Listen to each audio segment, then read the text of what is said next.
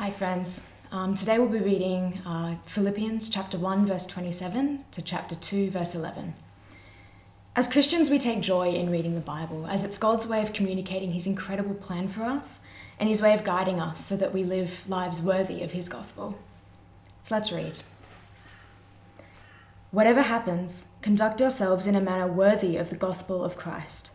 Then whether I come and see you or only hear about you in my absence, I will know that you stand firm in the one Spirit, striving together as one for the faith of the gospel, without being frightened in any way by those who oppose you.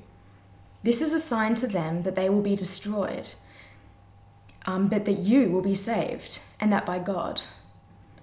For it has been granted to you on behalf of Christ, not only to believe in him, but also to suffer for him, since you were going through the same struggle you saw I had, and now hear that I still have. Therefore, if you have any encouragement from being united with Christ, if any comfort from his love, if any common sharing in the Spirit, if any tenderness and compassion, then make my joy complete by being like-minded, having the same love, being one in spirit and of one mind. Do nothing out of selfish ambition or vain conceit. Rather, in humility, value others above yourself, not looking to your own interests, but each of you to the interests of the others. In your relationships with one another, have the same mindset as Christ Jesus, who being in very nature God, did not consider equality with God something to be used to his own advantage. Rather, he made himself nothing by taking the very nature of a servant, being made in human likeness. And being found in appearance as a man, he humbled himself, by becoming obedient to death, even death on a cross. Therefore God exalted him to the highest place, and gave him the name that is above every name, that at the name of Jesus every knee should bow, in heaven and on earth and under the earth, and every tongue acknowledge that Jesus Christ is Lord, to the glory of God the Father.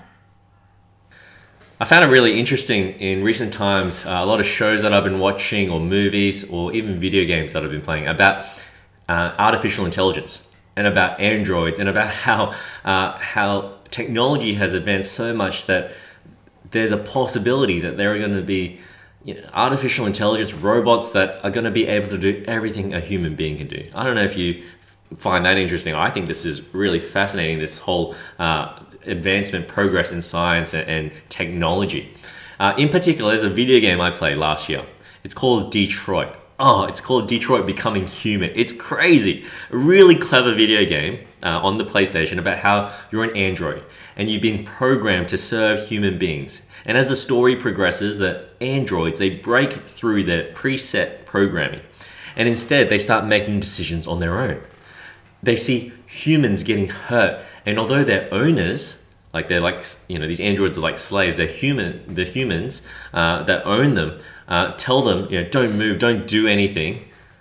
The androids, they force themselves to break free of their programming, and they act on what they believe is right to do. Right? So that's why it's called Detroit Becoming Human. It's set in Detroit.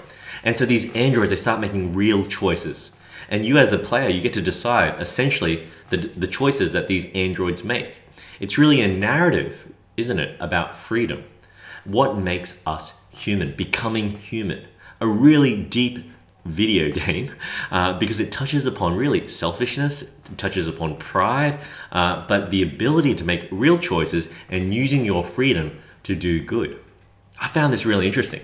I mean, making choices that aren't just for self-gain, making choices that aren't just for your own entitlement, but to care for the needs of others. It was very political, you could say. I don't play heaps of video games, but when I do, man, they're deep. They really rip a hole in the human heart. I was blown away. But here's the thing. Isn't that speaking into something even deeper for all of us? A game like this, or the science fiction theme of artificial intelligence.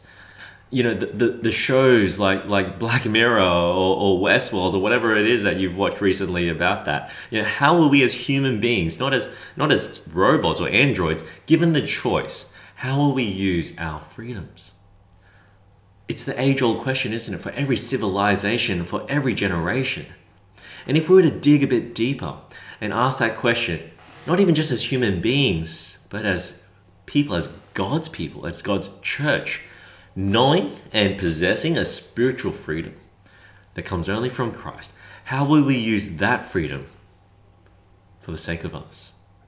See, if you remember last week, we spoke all about what true freedom looks like in Jesus. How we're not shackled by the expectations of society. We're not limited or restricted by what life or death, what success or failure throws at us. Most of all, we're not bound by the sin of our hearts. When we have Jesus, we're freed people. And last week we heard Paul quote, "To live is Christ, to die is gain." I mean, it's so much more than a catchy Instagram caption, isn't it? So much more than a cool quote to get tattooed on your wrist. I mean, feel free to do that. It'll look good. But for Paul, it was what he lived by. It was the truth that set him free, whether he faced life or whether he faced death. And as we go into today's passage, Paul turns from his own life and he turns to addressing the Philippian church, the lives of people in the church like you and I. He wants them to know what their lives should look like if Christ has so impacted and filled their hearts as well. He wants them to know what it means to live with a courage and a hope centered on the gospel, on Jesus. And so he writes, straight off the bat from verse 27, live lives worthy of the gospel. Let's read it. Whatever happens, verse 27, if you have your Bibles, you can follow along. Whatever happens, conduct yourselves in a manner worthy of the gospel of Christ. Then whether I come and see you or only hear about you in my absence, I will know that you stand firm in one spirit, striving together as one for the faith of the gospel, without being frightened in any way by those who oppose you. This is a sign to them that they will be destroyed, but that you will be saved, and that by God, for it has been granted to you on behalf of Christ, not only to believe in him, but also to suffer for him, since you are going through the same struggle you saw I had, and now hear that I still have. Now, some Bibles, if you're reading from a paper Bible, it has a footnote. And it'll say it originally reads, behave as citizens worthy of the gospel of Christ. Wow. We've become a new people. We're not just defined by our ethnicity anymore, the nation we come from, our family comes from. We're a new people group. We're God's people now. We're citizens of a greater kingdom. And so Paul says, live life worthy of the citizenship that's been given to you. We were just talking to Roy about visas and becoming, getting a visa to stay in Australia, and that idea of citizenship. It's a privilege, isn't it, to be able to get citizenship. And now Jesus, because of Jesus, Paul says we have citizenship in heaven. It's been granted to us as a gift. Notice Paul doesn't say live a life that makes you worthy of receiving the gospel, that you have to work hard and earn it. It says we've received that citizenship in Jesus. Live then in light of it. And in doing so, Paul asks us to consider three things. I think the first thing is this: expect suffering. Paul's life is a testimony to that, isn't it? Paul, an apostle of Jesus Christ, someone who knew Christ, communed with Christ, walked with Christ. Paul was a man who had Jesus at the center. But did his life get any easier by our standards? I mean, was he rich? Was he immune to sickness? Immune from suffering? Of course not. He was in prison as he writes this. He was suffering for the gospel. Freedom comes with a price. Spiritual freedom will come with suffering. You see, in other letters, and I mentioned this a couple of weeks ago, Paul, since becoming a Christian, he's been robbed. He's been physically abused. He's been shipwrecked. He's felt starvation and thirst. Suffering's going to happen, and it's happened to Paul. And he's warning us. Well, he's telling us that this is going to be part of being a Christian, being a citizen of God's kingdom. And the world, and we're in shock, in horror when we see beheadings, when we see persecution of Christians in the Middle East. We're angered by the persecution of Christians in places like North Korea. But should we be surprised? Or are they the ones surprised that we here in Brisbane, in Australia, we can be Christians and not face the persecution that they face? Because Paul talks about it. It's expected. Or perhaps it looks just very different for us in the comfortable West. Perhaps it might be having the integrity to proclaim Jesus and then being ridiculed for it. Maybe that's the type of suffering that we have to face. The person who comes to you and says, man, you've been brainwashed by the church. Or they'll come to you and they say, man, what you believe in is rubbish, it's stupid. and they'll humiliate you in front of a group of friends or a crowd because you're the Christian in the crowd. Paul says, hey, expect that to happen. In fact, in these verses, Paul says it's been granted to you, given to you as an opportunity to suffer for the name of Jesus. See, being a Christian in a world that's antagonistic against Christianity means that we're going to have to live lives that will face some form of hardship at times. Let's be honest. I know it doesn't sound fun. We want to be comfortable in our middle-class lifestyles, have our security blanket over us, and be nice and snug in a world where I can just hide behind the scenes and no one will treat me badly. I just want to be a fly under the radar, and go unnoticed. Do something for Jesus, suffer for Jesus. Wow, that doesn't sound like fun at all. That's not for me. That's maybe for the pastor, the overseas missionary, the crazy Jesus freak or whatever. That's not for me. But Paul says, hey, that's a privilege for every Christian. As painful as it might sound, live lives worthy, with honor and integrity, regardless of the naysayers, those who oppose you. Paul says, endure through it, persevere through it, because you not only follow in the footsteps of Jesus Christ, who suffered for us, but it also reveals that the gospel is very real in your life. That salvation is being worked out in your life. Paul goes further though. Living a life worthy of the gospel is one that seeks unity with others. See, chapter 2, verse 1-2 says this, therefore, if you have any encouragement from being united with Christ, if any comfort from his love, if any common sharing in the Spirit, if any tenderness and compassion, then make my joy complete by being like-minded, having the same love, being one in spirit and of one mind. If your faith has united you with Jesus, now you have a relationship with Jesus, guess what? We also have a relationship with each other. We're united to one another. So there's a vertical element happening with God. We're united with Christ, and there's a horizontal one as well. We're united. We're saved to Christ and saved into a relationship. That's our church family. That's who Christ has brought us to be united with. Paul says, unite and love your church. Use the freedom you have, not to live for self, but to live for God and to be united to the community God has gifted you with. How can we face our world? How can we face suffering with courage and hope without the team, the church family behind us? How can we do that when there's the potential for disunity amongst us? How can we have hope or persevere when we can't even get along with the people that God's given to us as his family? You see, the call for unity here isn't some sort of half-hearted, it's a good thing to do when I get around to it. It's actually part of who we are as God's people, who we're called to be. Now, surely we all want unity, don't we? We want the idea of unity. We want to love everyone. But let's be honest, will you and your missional community that you're part of, that you meet up with throughout the week, will you still be united when disaster comes, when tragedy happens, when hardship comes your way? We're still learning about each other, aren't we? I'm still learning about people in our church, people's pet peeves that I didn't know before. When you start going to a new church, our church is only 5 years old, and so we always have new people coming in, right? You might be new, you might have only been with us for 6 months, a year, 2 years, whatever. But when you start at a new church, it's often like you go on your first date with someone.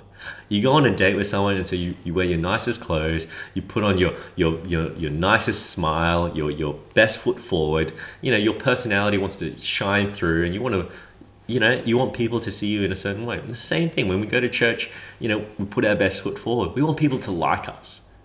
We want people to be impressed by us. We want, whatever it might be.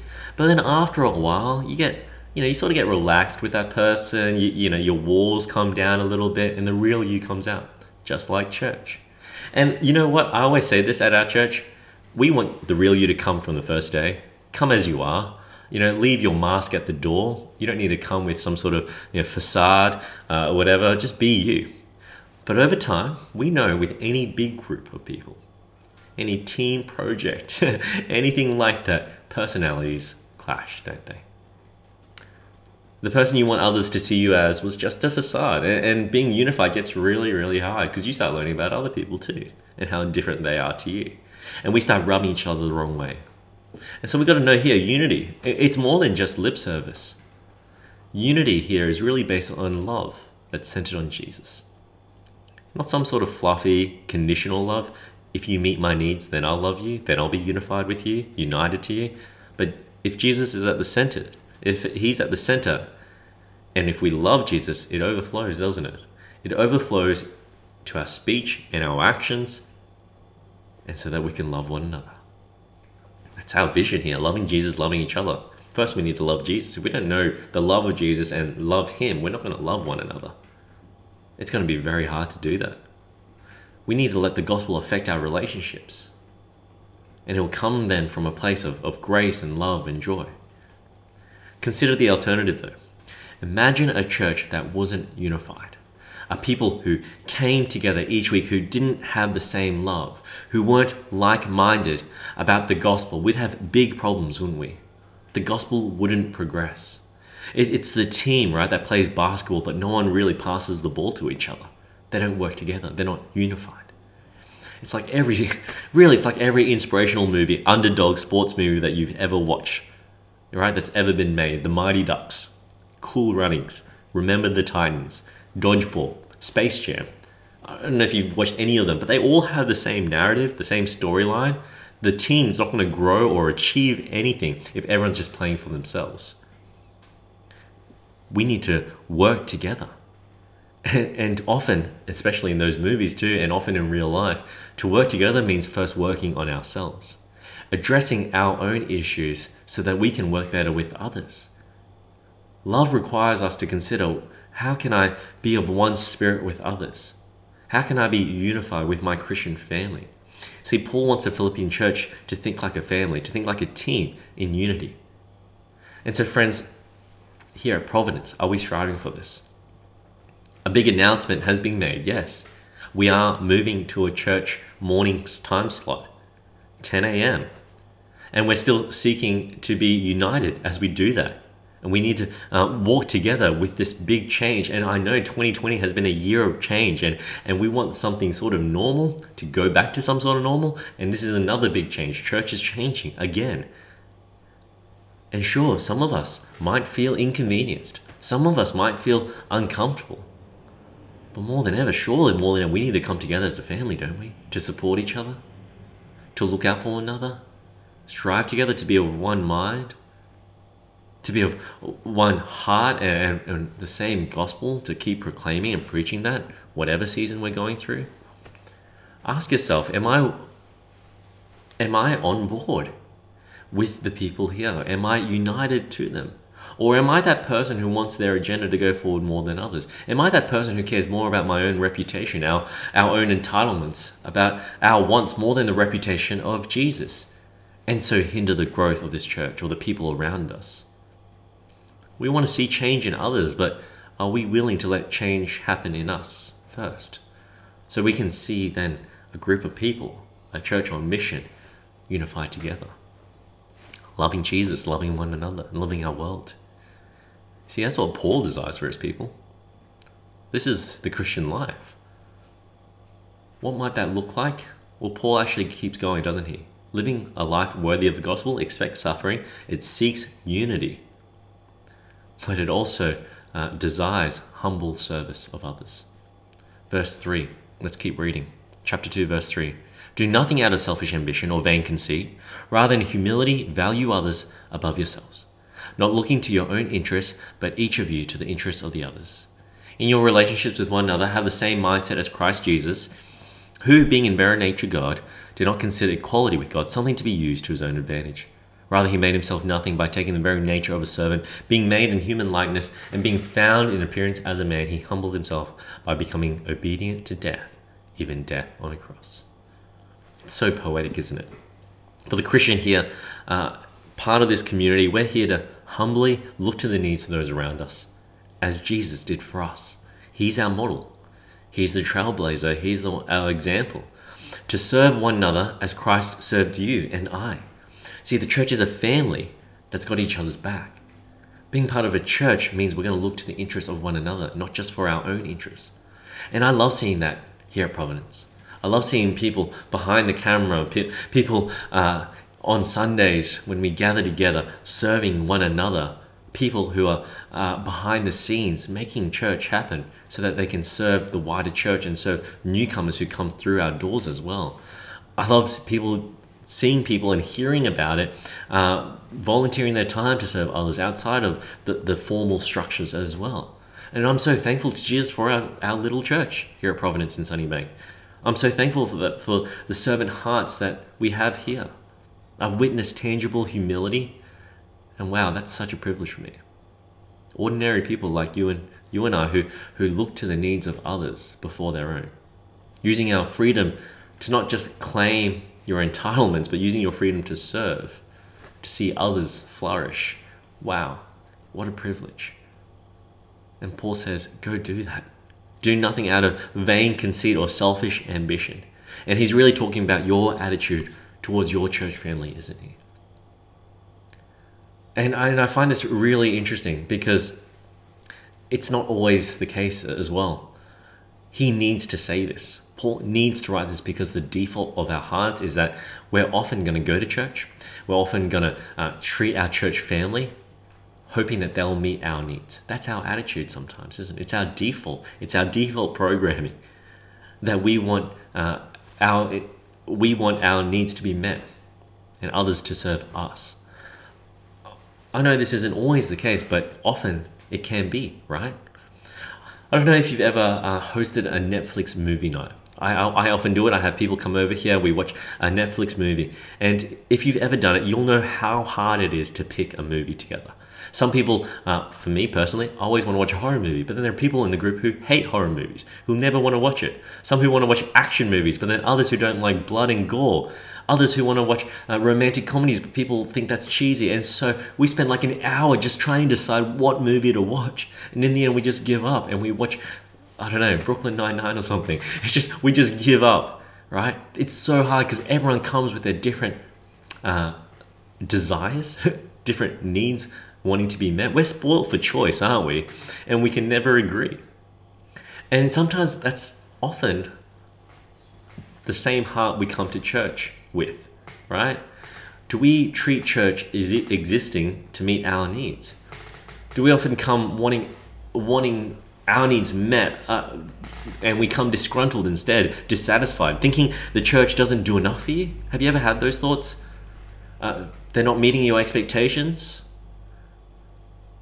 And it might be really hard. We got to adjust our attitude. We need to lay aside what we might feel passionate about. And it might make us feel discomfort, getting out of your comfort zone to be someone who's going to love someone at church, who's going to put aside your needs to sit with the newcomer at church or not sit with your family even, so you can welcome the person who's alone. Someone who puts yourself out there, perhaps. Even if you fear public speaking, you're going to put yourself out there because you want to serve others. Imagine a church that really cared about seeing that unity and putting aside our differences. Wouldn't that change the way you see this church for yourself, perhaps? Yeah, we're doing church online. We don't come here with our popcorn, though, do we? Hoping for a good show each week. We don't come each week wanting to feel good about ourselves and then going home and going away with bigger heads but not bigger hearts. Church isn't about that. I'm not here to teach the Bible so you and I can become smarter sinners. The church isn't a place for you to simply just get entertained. But sadly, we treat it that way, like a Netflix movie night, where we can walk in and hope that what is preached today suits me, suits my style. It's exactly what I came for. And I think this is a deep problem in churches, in our hearts, in the human heart, that consumerism is so ingrained in our society and ingrained in us. We come to church as consumers. We're happy to sit in the same back row each week, happy not to have to welcome the new person or ask hard questions to the person next to us about their faith, or share vulnerably about what we're going through and what people can pray for us about. Happy to not share about sin or struggles. We want to save face in front of people. Sure, we can show up and I can tick off the checklist. I did church this week, and I'm going to go back to doing my own life for the rest of the week. But is that what we're here for? Is that all we're here for? You know, I had a pastor in Sydney who always used to say to us at church, you're not here to sponge, you're here to serve. And if you're going to be here to sponge, we're going to squeeze you out. That's what he'd say. See, Paul needs to write this to the church. Because you and I, we have naturally self-centered hearts. You know, Jesus says, love your neighbor as you love yourself. He says that because it's so easy to love ourselves. It's easy to serve ourselves. We all have selfish ambitions. We all have, to some extent, me too, right? We feel entitled to something. You know, if I love this person at church, if I serve this church, I hope often to get something in return. But that's not grace, is it? That's not humble service. The culture around us tells us to be consumers. You're the customer. So you go on Facebook and you make a complaint if it doesn't suit your needs, right? And that consumer culture is rampant in churches today. Imagine if everyone here who came to church every week wanted their needs met, instead of looking to the needs of others. You know, I know the temptation to think things like, why doesn't anyone come to me to say hello? I know the temptation to think, why don't they have a time slot that suits my schedule? Why can't I sit quietly and not be asked a question in my community group? Why can't I just come to this church and not serve and just enjoy it for myself? Imagine if everyone had that attitude. Paul writes this for us because he knows the human heart. You see, if we all came with a consumeristic attitude, we'd just be here warming chairs, looking at each other, hoping someone will speak first. Humble service is important because Christ displayed that for us. He modeled that for us. And so Providence, we're a church family who have each other's backs, who strive to love one another. See, what the scripture is saying is that church actually doesn't exist for you or for me. It's not ultimately about us, it's about Jesus. And when we live out what Jesus models for us, Jesus gets the glory. When we put the gospel in action, when we use our spiritual freedom that we've received to serve and love others, Jesus gets glory because Jesus first served us. I really want us to look at how Paul has framed this poem, you could say. He begins with a verse, let your life be worthy, right, of the gospel of Christ Jesus. We heard that already in verse 27. In verse 5 to 11, he actually speaks about what this gospel is. I'll read from verse 6 actually. It says, Jesus, who being in very nature God, did not consider equality with God something to be used to his own advantage. Rather, he made himself nothing by taking the very nature of a servant, being made in human likeness, and being found in appearance as a man, he humbled himself by becoming obedient to death, even death on a cross. Therefore God exalted him to the highest place, and gave him the name that is above every name, that at the name of Jesus every knee should bow, in heaven and on earth and under the earth, and every tongue acknowledges that Jesus Christ is Lord, to the glory of God the Father.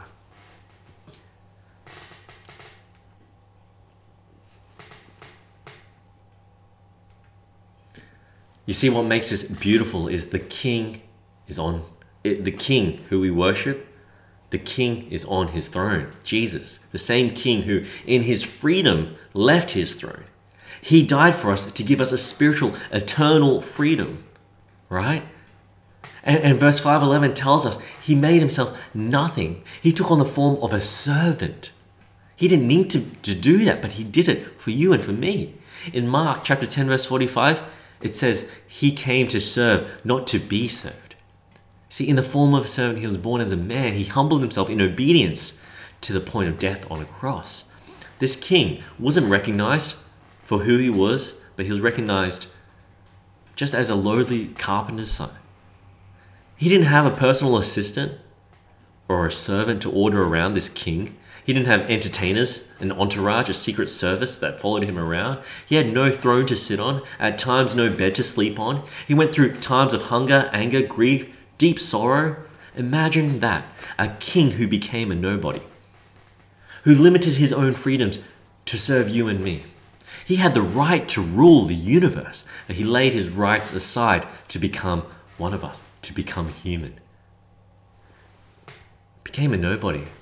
He sat with tax collectors. He sat with prostitutes. He could sit with people like you and I, broken people who were once far from God. Our King Jesus has shown us what greatness looks like. It looks like humble service, doesn't it? It looks like love. It looks like obedience to the point of death on the cross. Now we no longer have to call ourselves sinners. We're saints, clothed not by sin, but now clothed with righteousness because our King Jesus did that for us. And as we look to the one who himself is the source of freedom, the one who limited his freedom to serve humanity, what will the Christian life for yourself look like? We have a freedom in Christ. How will we use it? We're privileged, free people, and it's been granted to us.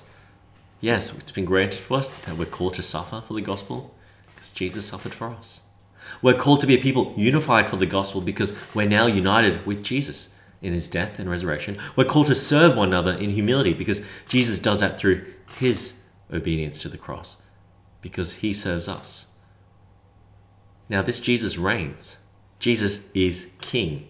And friends, the King is on his throne and he calls us to follow him, to be like him, to use our freedom to sit down and be humble, to use our freedom to serve, to use your freedom to love those who God has made your church family. As we follow the King who stepped off his throne to serve, we're empowered, aren't we, to get off our thrones and like Jesus, embrace the privilege to serve. If we're called to live out a life making the most of the gospel, we put down our own crowns. And like Jesus did in John 13, if you know that at all, what happens there? He gets down on his knees and he washes the feet of those around him, his own church, his own disciples. He said, do likewise. I want us to consider what humble service looks like for you and for me. What is it that you might need to reflect on about yourself that stops you from genuinely serving and loving others? What is it perhaps about your attitude or the way you think about church and God and the gospel? What is it about your pride or whatever else that it might be that we need to let go of or be free from so we can think of the needs of others? You know, I want us to start being practical. Love because not expecting anything in return. Love because we want to practice Jesus' love. Maybe you want to serve someone in our church by inviting them over for a home-cooked meal because they don't have family around here in Brisbane. Maybe you know someone who's struggling with studies or struggling with finding a job, struggling with loneliness, and you want to pray for them, send them a message of encouragement. You want to spend time with them so they have someone to vent to and talk to. Think practically. Help someone using your gifts or skills. Tutor them. Help them budget their finances. Help them with their taxes even if they struggle with that sort of stuff. Give them your time, your energy, your love. And maybe we need to start with our missional communities that have been set up in our church. And in those MCGs that we want to speak up more to serve our group. For some who already speak up a lot, maybe you need to sit and listen well to better serve your group. Perhaps you want to be the person who helps organize events or create a space that can host church watch parties. Social activities perhaps, so your friends can meet your other friends and church friends can introduce their friends and we can serve one another in that way. I think service needs to be practical, not just a good thought that we should do it, not just lip service, but something practical. It does begin first reflecting on what's stopping you from doing it. What sin perhaps prevents you from looking to the needs of others? Some have been honest with me and they've just said simply they just don't care about people. And I get that. I can be like that too. We all can be. We don't think about others. We just don't care about others. But let's be honest. We need to dissect our own hearts and acknowledge that first. And in our individualistic culture, I think it's our default programming and conditioning. Just like androids in Detroit, right? We've been programmed to live just for self. That's how society has taught us to do. Live for number one, you. But God tells us to break free from that social and cultural conditioning. We need to live not just for self. We need to live for God and live to serve others. when we live for God, we live to serve the gospel. That means not just for you. It means to see more and more come to know and worship God. And that comes through service, humble service, making real choices that reflects a heart that already has everything in Christ, that has true spiritual freedom in Jesus, that isn't ashamed of the gospel, that isn't afraid to get on our knees and pick up a towel to wash the feet of our fellow brother and sister in Christ. But to do that, perhaps we need to investigate the words of Jesus, discover for ourselves what the good news, the gospel truly is, that our King humbled himself to care for us. And as that truth sinks deep, perhaps the first step is to pray for God. Pray for God to help us. Pray to God to help us care more, to love more, to listen better, to step out and use our freedom, to step off our thrones, to serve others. God calls us to live lives worthy of the gospel, friends.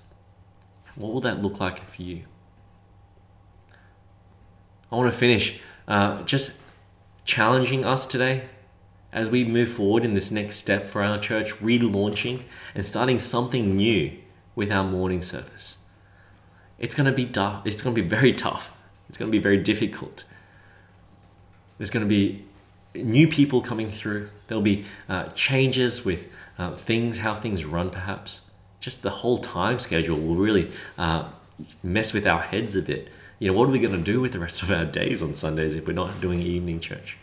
Can I encourage you to spend time in prayer, spend time chatting to your missional community, spend time chatting to your leaders, chatting to me even about how we can serve our church in humility, humble service.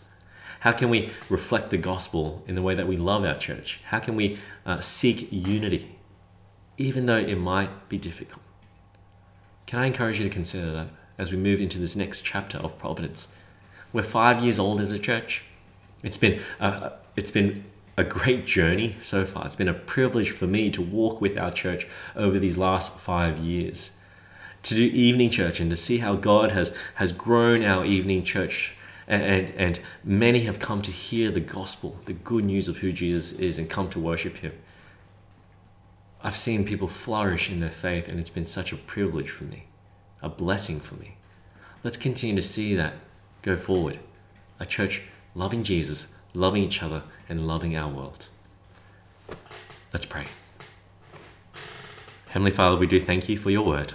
We thank you for our King Jesus, who stepped off his throne, who put down his crown to become human, to become a man, to be obedient to death on a cross, so that our sin could be removed, so that we could have a relationship with you, so we could know spiritual freedom. Lord, we are free. We can live life with an attitude of just knowing the freedom in you. We can share in Paul's mantra, to live as Christ, to die as gain. Lord, that's such a wonderful grace that we have to know you, have a relationship with you. And so we pray, Lord, that will so empower us to be a church loving one another, to be united around the same cause, around the same gospel, having the same love that comes from Christ. Help us to have that love, and in turn, Lord, help us to humbly serve one another, because we know the God who served us. We know Jesus, Lord. And so we do pray that as we do that, your name will be glorified and Jesus will be worshipped. And we pray for this in his name. Amen.